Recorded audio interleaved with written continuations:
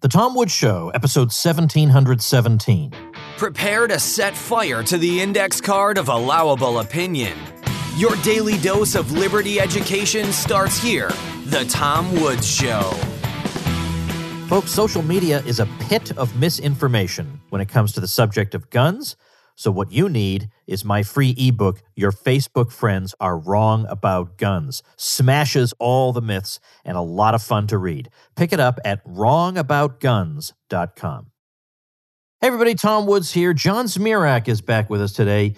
John is editor over at The Stream, which you can check out at stream.org. I'm going to be linking to one of his articles from that site on the show notes page today. He's also the author of, among other books, The Politically Incorrect Guide to Catholicism. And he's got a long article on the subject of gun rights, but with a particular emphasis on the religious origins of such rights and what's wrong with, let's say, the mainline churches that are, eager to talk about gun violence and blame the gun lobby for gun violence. And in other words, sound just like Hillary Clinton and not really acknowledge people's rights to defend themselves. So we're going to hash that out today. John, welcome back. Thanks, Tom. Good to be on. All right. You've written a couple of pieces, one of them quite long, on guns and also talking about the relationship between guns and religion and religious liberty and questions related to this. And this is rather important for a variety of reasons, not least of which is the fact that so many people who would be considered religious leaders, either in the Catholic world or elsewhere around the Christian world, are in their rhetoric so indistinguishable from secular sources that I can't for the life of me understand what purpose they think they're serving or why their own congregations think they need them. If I already have The Nation magazine, I already have MSNBC, I already have CNN. What do I need you people for? I could stay home on Sunday and just watch those things on TV. So it's important to get this right, especially when religious leaders get it so wrong. And in getting it so wrong, they use secular language and arguments that really are indistinguishable from what I would read in any secular source. Now, I've just lined that up with, I'm sure this irritates you as much as it does me. It infuriates me and actually led me to do a lot of research. With Jason Jones, my friend, co-author, we did a 25-page academic study of this. And the title is God, Guns, and the Government. And you can find it at stream.org. If you go to stream.org/Second Amendment, you'll come to it. And what I did was I read Dave Coppell's book on morality, violence, and self-defense, I think it is, and Stephen Halbrook's book, That Every Man Be Armed. I dug into the background because my intuition told me that self-defense against violent criminals, against mobs like political mobs like Antifa, and against tyrannical governments, it seems to me that on a gut level that's compatible, that flows out of Christianity.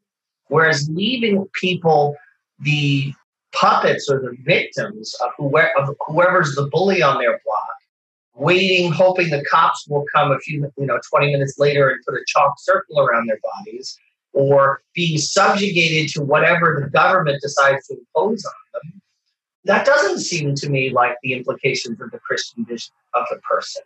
And of course, maybe that's just because I grew up in America. And so when I did the research, I found that, there is actually a word for people who cling bitterly to their guns and their religion. That word is Americans. America was founded by people clinging to their religion and clinging to guns in order to protect their religion. Do you know where the historical roots and even a lot of the text of our Second Amendment to the Constitution comes from? It comes from the English Bill of Rights in 1689 that the Parliament imposed on King William and Queen Mary. And in it, this Parliament, composed of people very concerned about protecting their religious freedom, because remember, they had just overthrown James II because they were afraid he would impose Catholicism on them. These were people who didn't want Anglicanism imposed on them. A lot of them were low church Protestants, Puritans, dissidents. So they've been persecuted by the Anglican thought establishment just as much as the Catholics have. So in the English Bill of Rights, they wrote in there, no Protestant may be deprived of the right to bear arms. Now, as a Catholic, that might irritate us, but in the American version, they got it right. They guaranteed gun rights to every honest citizen. Think about that. What does it mean that they said Protestants can't be disarmed? They were explicitly linking religious freedom with gun rights. Religious freedom is one of the most intimate, perhaps the most important freedom we can think of. It's the freedom to follow your conscience and your relationship with your maker and your eternal destiny. Religious freedom is the first freedom in our Constitution for a reason. What's the second one? It's guarantor, gun rights. This led me to think. And then Jason Jones came back from a trip to Iraqi Kurdistan. He was there to visit persecuted Christians and victims of ISIS.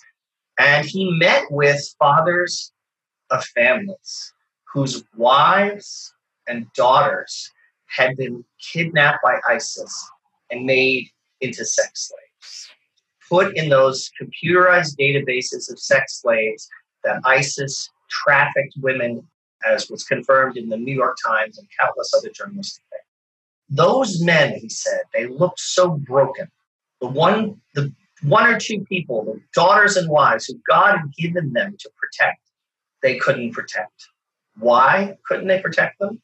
Why were 250 members of ISIS, 250 members, able to take over the whole city of Mosul? Because the Iraqi government had previously disarmed the population. And so they were veal calves, they were lambs when the lions came roaring. So when Jason told me that story, and I started seeing more and more attacks on the Second Amendment, more and more sophisticated, multi-front attacks. There's a good book on it called First They Came for the Gun Owners by Mark Smith. I recommend people look at that book. It is a multi-front war using churches, using media, using the courts, using court lawfare, abusive, harassing litigation, every single means of multi-million-dollar foundations funded by people like Michael Bloomberg, who walks in a cloud of armed security guards, to attack this basic freedom. Why? Why such hostility to people's ability to hunt and to have a gun in their house to protect it in case of a home invasion? If they get the proper permit from the local government to carry a weapon so that they don't have to wait for the police to come, draw a chalk line around their body. Well, I think it has to do with a basic hostility towards freedom itself. They don't think of the individual the way Christians and Jews, the way biblical people think of the individual. They don't see each of us as having an eternal destiny, transcendent rights, a kind of nimbus of sanctity around the individual person. Instead, secularists, and by that I include many Catholic bishops and many mainline Protestant and now progressive evangelical people and pastors, they don't believe in an afterlife. Let's just be candid. Cardinal Tobin, I don't think believes in an afterlife. I don't think Cardinal Kubich believes in an afterlife. I don't think Pope Francis does. Maybe they kind of hope for it, but they don't really believe in death, hell, and judgment. They look at this world. They see that they're going to try to build the kingdom of God on this earth. And the way you do that, when you've lost your faith in the afterlife and lost your trust in God, is you look instead to Caesar and to projects of social reform. And this happened historically in the 19th century. A lot of what we now call mainline Protestant churches, and used to be quite conservative, a lot of their pastors and their seminary professors were really shaken by Darwin's Origin of Species. It rattled and undermined their faith in biblical inerrancy. And then they were reading higher criticism coming out of Germany and all the so-called scripture scholars who denied the miracles, denied that Jesus even rose from the dead, tried to reduce everything in the Bible to a psychological event. Nothing real, no miracles. In fact, the real founder of modern biblical criticism, named Bultmann. Wait, hold on a minute. That's going to sound. Now, you say Cardinal Tobin, that doesn't shock me in the slightest, but you mentioned the name of the Pope, that's going to scandalize some people. So, all right, then, if you want, I can leave that out. well, I couldn't care less. I think he's an apostate, so it Yeah. it doesn't matter to me. But when these are quite shocking things to say about people in the hierarchy. Yeah, well, I think you have to judge people by their fruits and by what they say. Pope Francis keeps doing interviews with this 90-year-old atheist journalist Sclafari, who keeps reporting that Francis says things like "no one's in hell" and many other things that are completely outside the Catholic faith.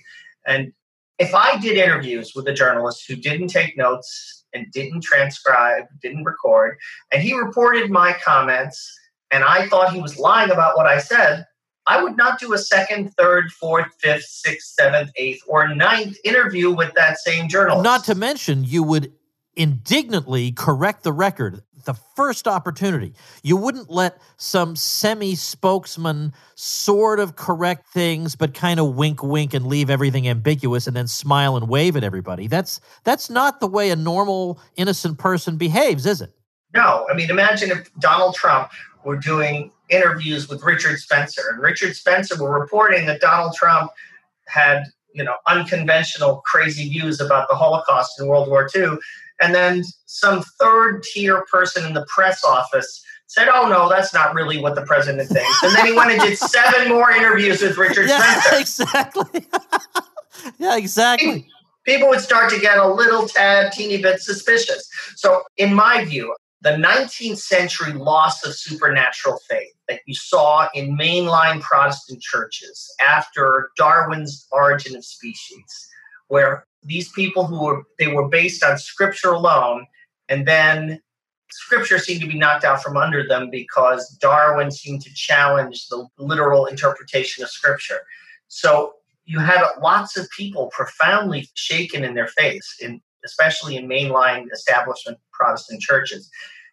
And they wanted to cling to some usefulness for Christianity. I mean, it was their livelihood. They'd spent their whole lives studying it. And what were they going to do? Be like a professional ex-Scientologist? These were clergymen. They were professors of divinity at Union Theological Seminary or Yale Divinity School. So what they invented was what was called the social gospel. That's where, no, Jesus didn't rise from the dead because he wasn't really God, but the ethics, the good manners, the kindness, all the tertiary side effects of Christianity are the essence of Christianity all of a sudden. The essence of Christianity is social progress, is redistributing income. It's polishing off all the sharp edges of life and teaching people to be kind to each other.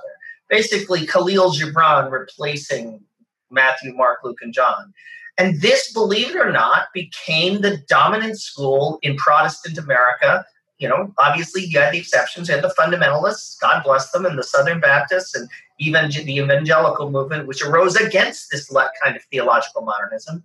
But it created the social gospel and progressivism. And if you read Murray Rothbard on the progressive era, if you read Richard Gamble's The War for Righteousness, you see that the move to empower the government over against the individual goes along with this loss of faith in the supernatural reality, the immortality of the soul, our individual responsibility before the judgment seat of Christ. All these things fade away. And instead, people talk about the verdict of history, being on the right side of history, moving history in the right direction. And you get presidents like Woodrow Wilson who treat the Constitution like it's some discredited biblical miracle that we have to explain away and work around or just get out of the way.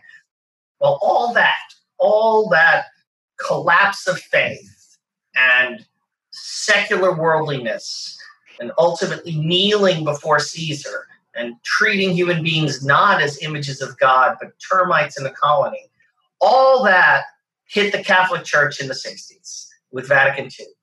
We managed to cram 100 years of secularization that had gradually hollowed out the Protestant world. We did it the crash course. We hollowed everything out in 20 or 30 years.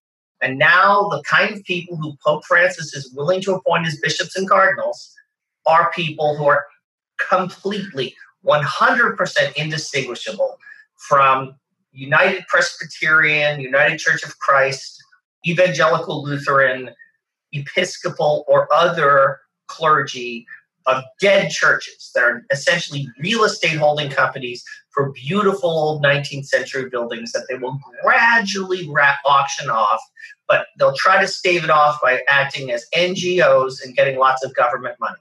And the Catholic bishops, 40% of their budget, year in, year out, comes from federal nonprofit contracts, mainly serving immigrants. So that's why you see when the bishops are so obsessed with keeping immigrants coming into America, they cash a check every time one of them crosses the border. You know when they don't cash a check? If a woman decides to keep her baby. In fact, those pro-life pregnancy centers, they cost money. They cost the church money. The immigration and the welfare state is the profit center. And that's why you see the U.S. Catholic bishops essentially endorsing Biden and Kamala Harris. I wrote yesterday on Twitter, they could take the skeleton of Jim Jones and dress it up in the uniform of Joseph Stalin. And if the Democrat Party said so, the U.S. Catholic bishops would say something nice about it. All right. Now, look, that's so much time. But we could obviously do an episode on everything you just said, but let's stay focused on the gun issue. Okay. What does this stuff have to, how do we bring that back to that topic? Well, if your faith has moved from God to Caesar, if you believe in the state as the fundamental actor in human life, not God, not the individual, but that middle squishy thing that pretends to be a God because it can wield the power of life and death, but of course doesn't have the authority or the wisdom of God, the state, that golden calf that it's all too easy and tempting for people to worship. If you think the state is the operative proper focus of human effort, of course you're going to want the state to organize things. You'll want the state to control the economy for the common good. You'll want the state to have a monopoly of violence. You won't trust the average citizen who you allow him to drive a 4,000-pound metal machine at 70 miles an hour on a highway, but you won't trust him to carry 4 pounds of metal in his pocket that he could use to defend himself against violent attackers, against political fanatics, but most importantly, against the government itself if it starts to abuse its power. So the very people who have lost faith in the resurrection of Christ and the other biblical miracles, they develop a touching faith in the miraculous power of the state to eliminate crime and violence by passing laws. Well, let me just raise a devil's advocate. Yeah. Well, maybe literally devil's advocate objection.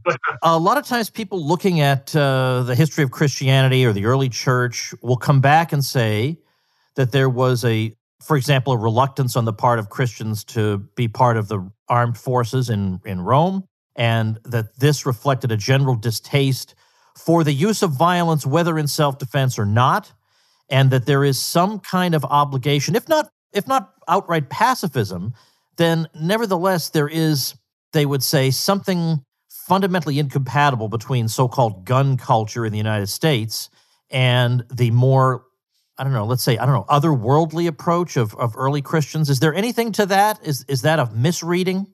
Yes, it's a misreading. It's a sentimental misreading of the early church. First of all, Jesus never told any of the soldiers who became his followers or for whom he performed miracles, he never told them to leave the Roman army. He told them, don't be oppressive, don't take too much from the people, don't abuse people. He never suggested to any of them that being in the Roman army was in itself an abuse. I suspect that if Jesus had run into a Klansman burning a cross or someone running an abortion clinic, he would have said, no, this is intrinsically evil, you cut this out. He told the woman caught in adultery, you cut this out. So I don't think we can accuse Jesus of being too lax and letting people get away with sins because, was he too timid to confront them? Was he too much of a compromiser? Jesus never told soldiers to leave the Roman army. Not even a democratic regime, okay? The Roman army of occupation. And this was the argument that in the early church eventually killed off Christian pacifism. But the other, I think, really important point The New Testament and the Old Testament, same God, Father and Son. Too often people treat them as if they were two opposing religions. Well, the Old Testament God said the Jews could fight in self-defense, but the New Testament God says you have to lie in the road and let Hitler roll over you with tanks. No, I'm sorry, that can't be the same God, okay? The God of the Old Testament who told Jacob, who told the other Israelites to fight in self-defense, to eliminate the idolaters and child sacrificers from their land, that's the same God. And so you cannot interpret Jesus' words in radical contradiction to the words of the Father in the Old Testament. That's the oldest Christian heresy. It was called Marcionism, after Marcion, this very wealthy, arrogant heretic who decided the way to reconcile the Old and New Testament was the Old Testament was false, the God of the Old Testament was the devil, and the Jews were the enemy. That was the first major heresy in Christianity, but it's a persistent heresy. It's so easy. If you can wipe out the Old Testament as all negated, that leaves the New Testament kind of almost an empty slate where you can insert your modern political ideology between the lines. And that's what's happening on the left. Now, let's look at a broader question. All right, individual self-defense is one thing, but you know that in the discourse of the Second Amendment in the United States, a lot of times what comes up is an armed citizenry is the last line of defense against tyranny. They talk about that too. So not just against the invader who comes into your home, but the tyrant who more or less invades the country, as it were. So what I want to ask about that is, it also seems that if you were to look in, again, the early centuries of Christianity, you would get the impression that people's view was that if we are ruled by a tyrant, then this is God's judgment upon us. I mean, there was not, I don't think you can find an early recognition of any idea of a natural right or anything in the divine positive law that indicated a right of rebellion. Now, am I wrong about that? No, it took a while for Christians to think that one through. On the one hand, we celebrate the Maccabees in the Old Testament who rose up against the Greek occupiers who were forcing them to worship pagan gods. But how do we reconcile that with St. Paul's admonition to obey the Roman emperor? In fact, David Coppell, in his book, The Morality of Self-Defense and Military Action, highly recommend that book. He goes through in several chapters how Christians finally came around to this. And it kind of started with Pope Gregory VII refusing the emperors the power to appoint bishops and saying that the church's authority was higher than that of Caesar. And then you see Thomas Aquinas developing the argument, looking also at Maimonides and Maimonides' reading of Maccabees. Thomas Aquinas saying, well, no, in fact, if you have the right to self-defense individually, then the community has the right to self-defense collectively against a tyrannical king. The next big development of that was after the Reformation, when you had Catholic monarchs really savagely persecuting Protestants in several countries and Protestants returning the favor in other countries. A lot of Calvinist thinkers started reading Aquinas and reading Bellarmine and reading Suarez and drawing on their arguments, and they developed quite sophisticated criteria by which the lower level magistrates in a community could lead a rebellion against the king or the dictator or the emperor if he was abusing his authority and attacking the fundamental rights of the citizens. And here was the change. Religious freedom became defined as one of those fundamental rights. Luther didn't hold this, but Calvin did. You had the Calvinist tradition, which was very powerful in the English-speaking world. It was drawing on Aquinas and on a medieval strain of anti-statism. And that was the matrix from which the American political civic tradition came.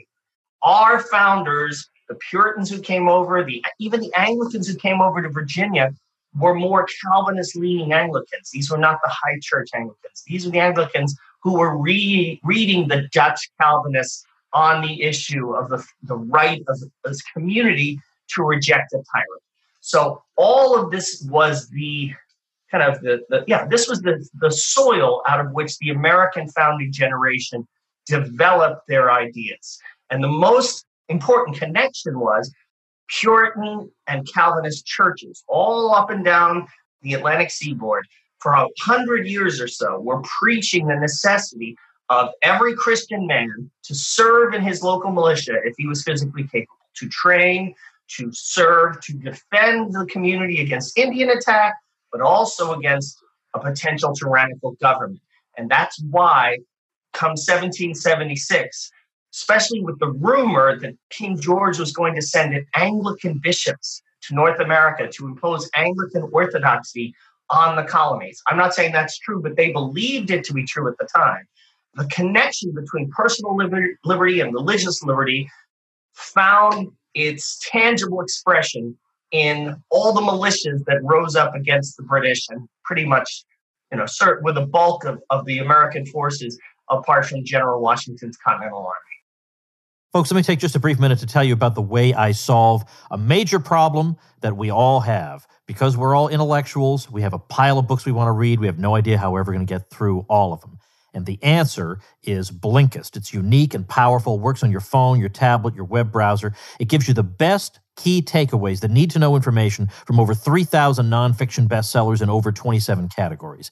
Blinkist condenses them down into blinks, which you can read or listen to in just 15 minutes. And I like Blinkist because after that 15-minute blink, I know whether or not the full-length audiobook is really a good use of my time. I use Blinkist when I'm driving around in the car, which would otherwise be dead time, and I'm absorbing book after book while I drive.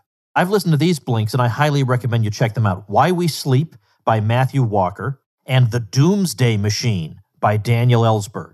Right now, Blinkist has a special offer just for our audience. Go to Blinkist.com/Woods to start your free 7-day trial and get 25% off a Blinkist premium membership and up to 65% off audiobooks, yours to keep forever. That's Blinkist, spelled Blinkist, Blinkist.com/Woods to get 25% off a premium membership and a 7-day free trial. Blinkist.com/Woods. I think some of this view of what Christians are supposed to believe about whether it's gun rights or a wide variety of other issues, the welfare state or whatever else, comes from a view of Christ that is developed by, I don't even think we can blame the social gospel for it. I think it's like sentimental, maybe secularists more or less, who know in their hearts they should admire Christ on some level. And so they make of him this harmless, saccharine sweet person who just wants everybody to be nice to each other. And unfortunately, Christians and quote-unquote organized religion have distorted this simple vision of Christ. And I jokingly said the other day that the best part of being alive is having atheists explain Christianity to me. Well, yeah, I mean, what you've just described, it sounds like estrogen pills, like the kind that they give sex offenders to chemically castrate them. They seem to think Jesus was the estrogen pill that the human race needed to take so its beard would fall off and it could complete its gender transitioning. And so what follows from this is that almost anything that Christians who, know something about their tradition want to say and defend is scoffed at, brushed aside. Yeah. And by people who, by the way, they're very happy to cite one verse, one other verse. But if I cite 28 other verses back to them and say, well, then I guess if you're demanding that I believe such and such on the basis of the Bible, I guess you have to believe these things. They wouldn't accept any of those. So I don't even know what the point of this exercise is.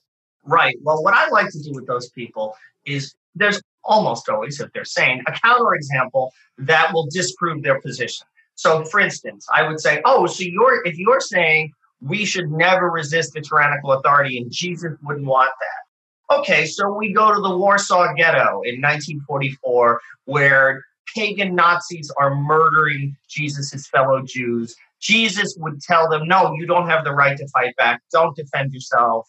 Let the Nazis send you to Auschwitz. You're saying that's what Jesus would want, right? Right?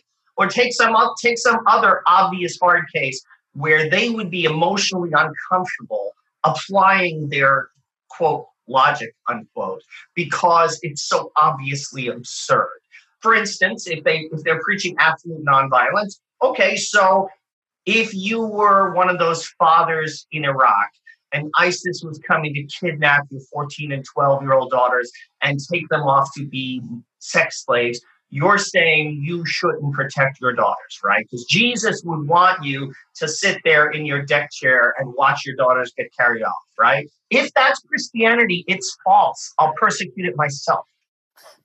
Well, not to mention, I think Aquinas, I don't know if he would put it quite this way, but he makes a distinction between the private views you may hold with regard to how you yourself intend or do not intend to defend yourself. But when it comes to other people and the welfare of other people, well, that's quite another matter. To say that I'm morally superior to you because I'll sit by and let that kid get tortured while you would intervene and stop it, again, seems rather perverse. Right, and let me apply that to the gun control issue. The way the religious left, including our bishops, operate on the gun issue is they're kind of the pacifist Inquisition. They don't just say, we would turn the other cheek if people came to rob the gold fillings out of our teeth. We are pure Christians. No, they want to impose that on everyone. They want to use the power of the state to affirmatively disarm the entire population. And that means imprisoning people if they disobey the gun laws, right? So they want to put people in prison using the violent force of the state in order to force them all to be pacifists. So, I mean, even the Anabaptists and the early Christians who rejected the use of force, they would not have wanted the government to get a monopoly of force by violently disarming the population. This is an interesting, perverse hybridization of early church otherworldly pacifism and modern socialist state worship. It's an ugly, ugly combination. And in my article at stream.org, God, Guns, and the Government, I go through the typical statements of these left-wing churchmen. What I did was I looked at press releases from mainline Protestant, official Catholic bishops, and liberal evangelicals after a mass shooting. And after there is some hideous mass shooting, there's an inevitable outcrop of outraged calls for the total disarmament of the population in response to this one psychopath. In fact, do you mind if I want to read one of these, if I may? Please. Okay, so this one comes from the National Council of Churches, which is, I mean, you would just want to jump off a cliff if you had to be involved with that organization. And this is what they said. This is part of their statement. This is from last year, 2019. We are deeply discouraged by the awareness of the near certainty that our elected officials will not respond in any meaningful way to this violence, for they are collectively and shamefully within the captivity of the gun lobby. Our elected leaders are guilty of negligence and cowardice. Yeah, look who's talking, right? And then incendiary language from leaders must be boldly and consistently condemned and countered. Racist, inflammatory rhetoric must be replaced by words and deeds that create beloved communities, ones that embrace ethnic, racial, and religious diversity. These are the values we wish to see in a vibrant, inclusive America. The combination of readily available weapons of mass destruction and a toxic white racist nationalist ideology is a recipe for disaster. If we cannot confront these two evils, far greater violence and social disruption awaits our nation. All right, well, we know what all that means, and it sounds like it could have been written by Hillary Clinton. So given that we already have Hillary Clinton, what do we need the National Council of Churches for? I have no idea. Let me read. Or the U.S. Catholic Bishop. Yeah, I'm sorry. Yeah, I know. Yeah, right. Exactly the same. Let me just read. I want to read your paragraph immediately after that where you comment on this. And you say, apart from the long list of woke buzzwords that these religious leaders incant, the most notable thing in this statement is the use of impersonal public health jargon to describe horrific acts by mentally disturbed or evil individuals aimed at other individual citizens. These churchmen can't speak of murder. They don't cite the Ten Commandments. They say nothing of the sanctity of life or even the rights of the victims. Instead, they speak of guns as if they were evil totems in a fetishistic religion. They discuss gun violence as if it were a newly emergent virus or an atmospheric pollutant. When they do engage moral issues, it's only to chide politicians and the gun lobby for resisting specific legal measures to restrict Americans' constitutional rights. The statement nowhere acknowledges those rights, the rights of citizens to defend themselves from threats. Yeah. Yeah, so this is why I co-wrote this 10,000-word article, God, Guns, and the Government. Our goal is to provide a quick go-to resource for anyone having these kind of arguments with his fellow Christians, his pastor, seminary professor, bishop. We go through the entire argument from natural law through the Old Testament, through Roman history, medieval history, the American founding up to the present.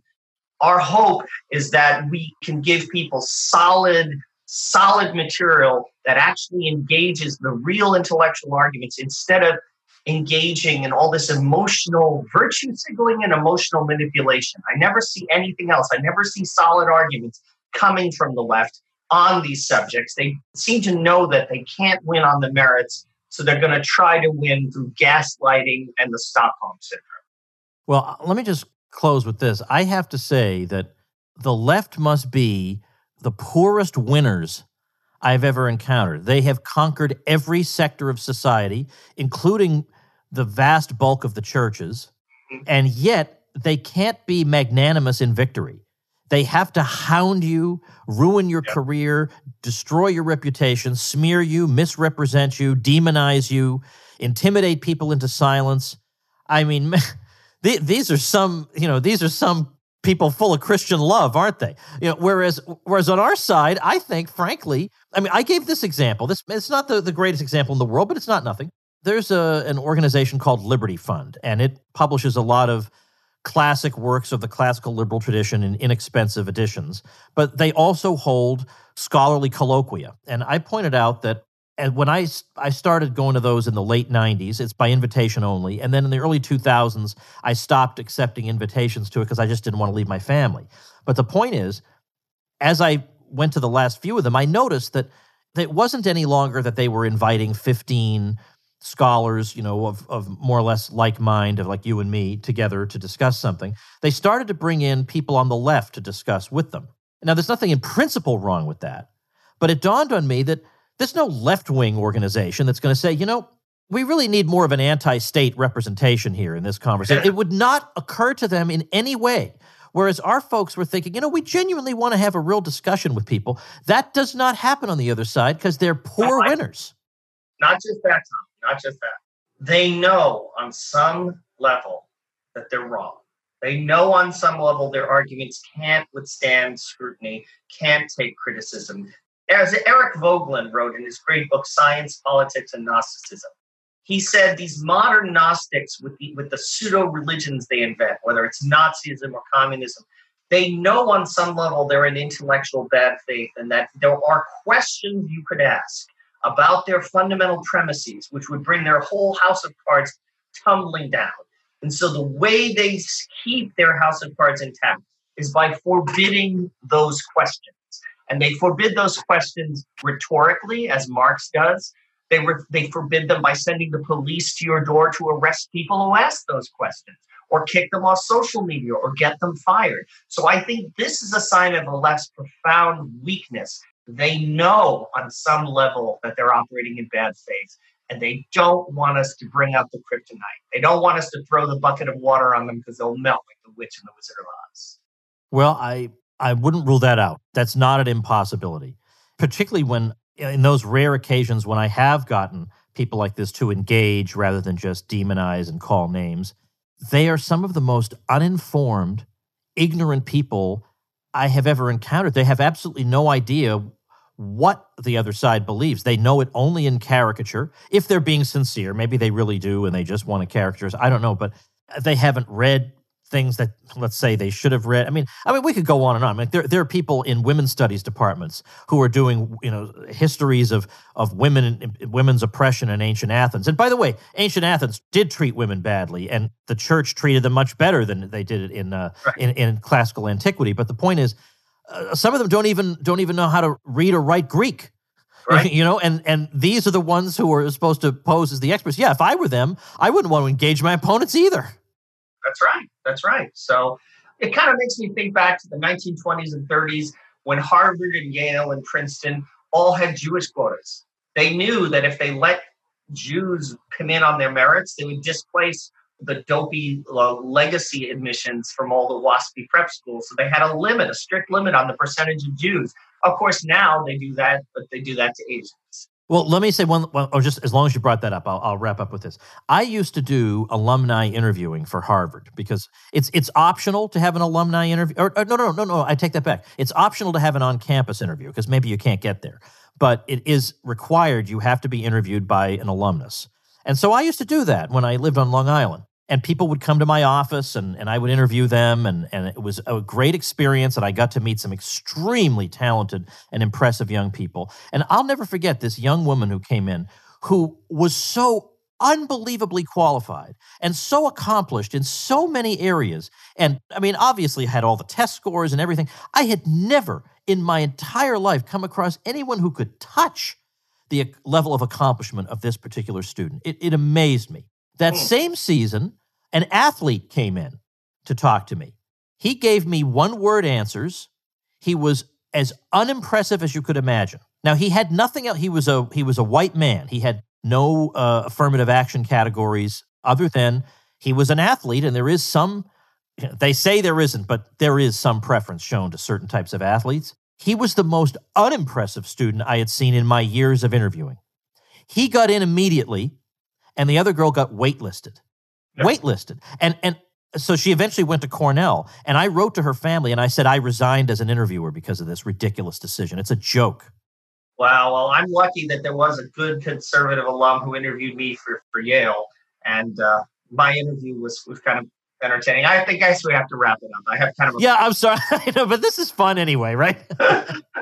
All right. Well, listen, John, I appreciate your time. I'm going to direct people to the show notes page. That's where of course, stream.org they should check out, but I'll have a link directly to your article at tomwoods.com/1717. So thanks again.